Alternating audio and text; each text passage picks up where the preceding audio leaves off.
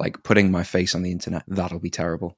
Why is it terrible? Is that actually the problem, or is it that you think putting your face on the internet means uploading an Instagram story every day?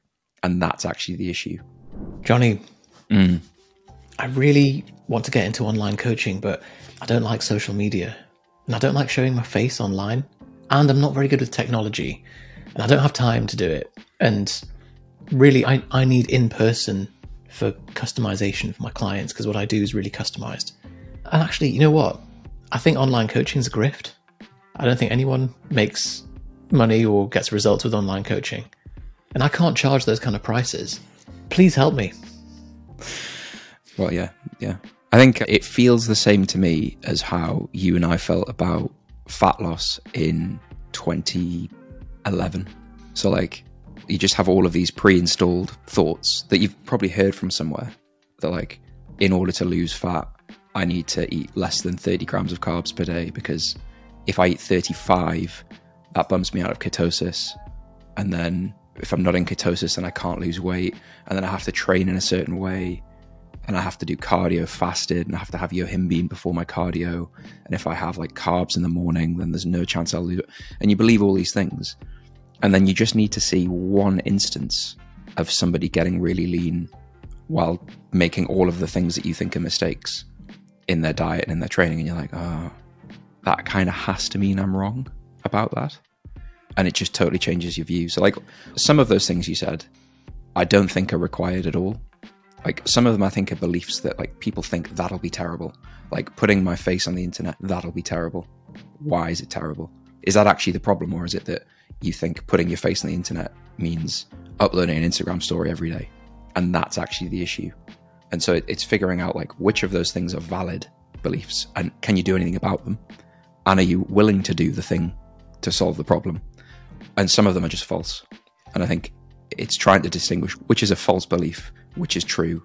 And if it's true, can you fix it? Or is there a workaround? And if not, maybe online coaching is not for you. Yeah, no one's forcing you to do online coaching. But you're right, the parallels with fat loss are so consistent that back in 2011, when we didn't have a proper framework for understanding this stuff, like we'd read a bunch of chaotic fitness information and just place a whole bunch of reasons why we have to jump through 20 hoops before we can lose fat.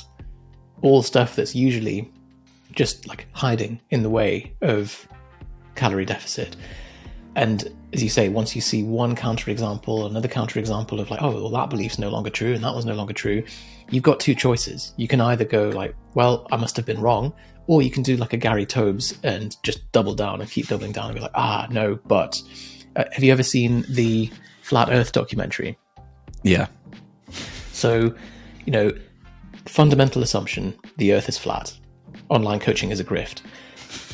And then everything that's done, all the tests later are to try and prove that the Earth is flat rather than disprove or maybe learn something. So they set up the thing 300 meters apart and the laser pinhole experiment, and it failed. And they were like, oh no, it must be because we didn't do it in a Gaussian chamber. So they did it in like this expensive Gaussian chamber, and the experiment still failed. It still showed a curvature of the Earth.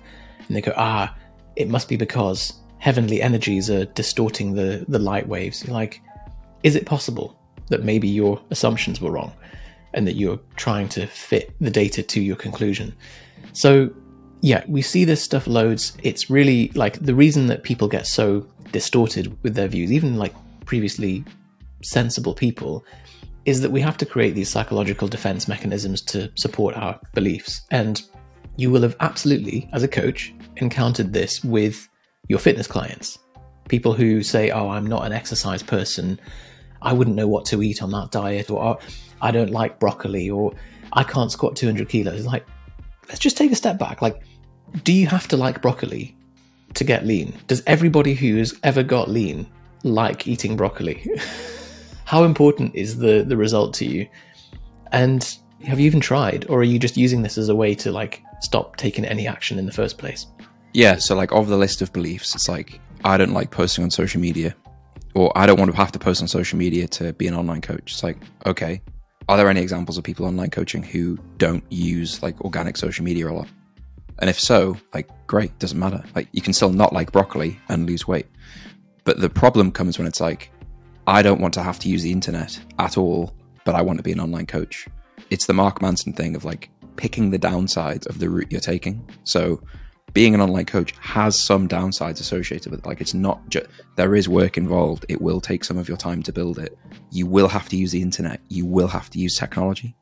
And so if you aren't happy with those things, you can't access the benefits. In the same way that like being a face-to-face coach has some shit things associated with it. And really what you're saying now is like, I'd rather accept the face-to-face shit things than the online shit things. And that's fine. Like, you don't need to project to the world and comment on ads all day and say like, this will never work, because it does work, and it works for thousands and millions of people. You're just saying, I don't want to be one of those people, which is fine.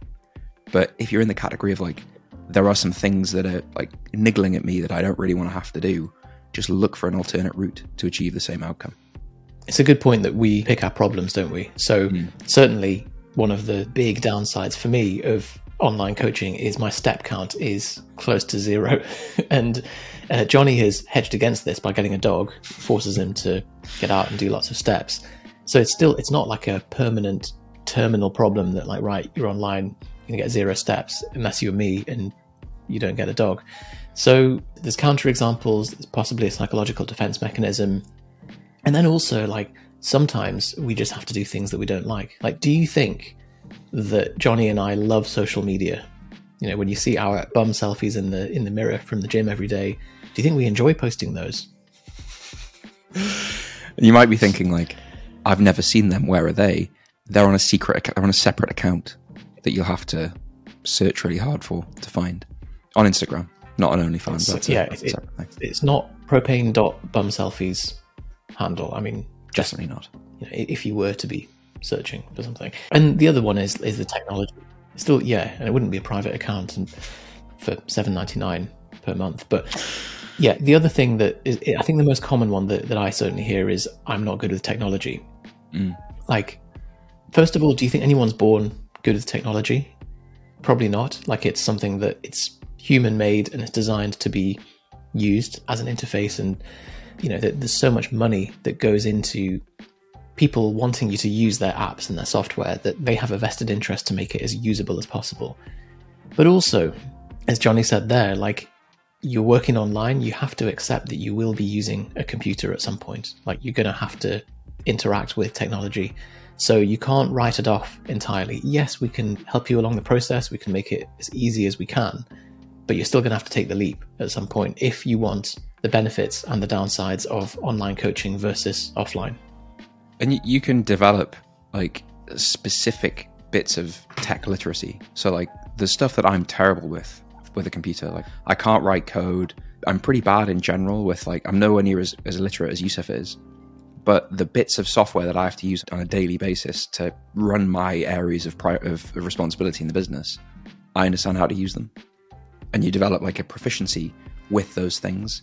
So, and that doesn't come from an inherent ability to use technology. It comes from, I guess, like an ability to sit and be an idiot for a couple of weeks and not know how it works, but still patiently learn and try and figure out what does that button do, and also look stupid and ask questions.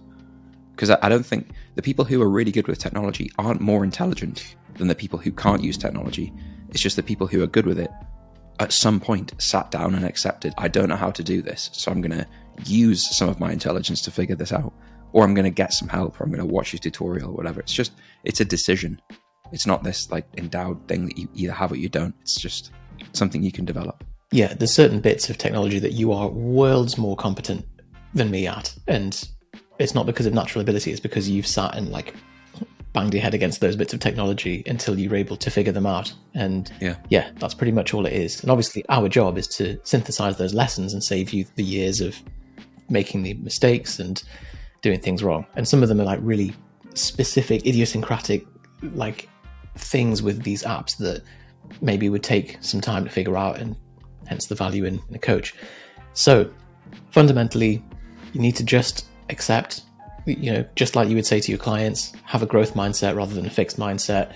Take some agency over what problems you want to have, and just ask yourself, am I creating my own problem before I've even started? Is this a psychological defense or is this real? And how can I hedge against that? So yes, moving online, I'm going to be sat down a lot more. I'm going to have a lower step count. How can I hedge against that? Do a Johnny, get a dog, problem solved. I'm not good at technology. Okay, how can I get some help? How can I hire someone to help me accelerate that process? And also have a look at the failure uniform video or episode that we did. It just talks about the loser trousers, the blunder hat, the balls up jacket, stuff that we commonly see that is basically a pattern of people who fail on our program. And luckily, they're all modifiable things. They're all things that once you're aware of them, you can take off the blunder hat and the balls up jacket and you'll be like, oh, I'm free of the failure uniform.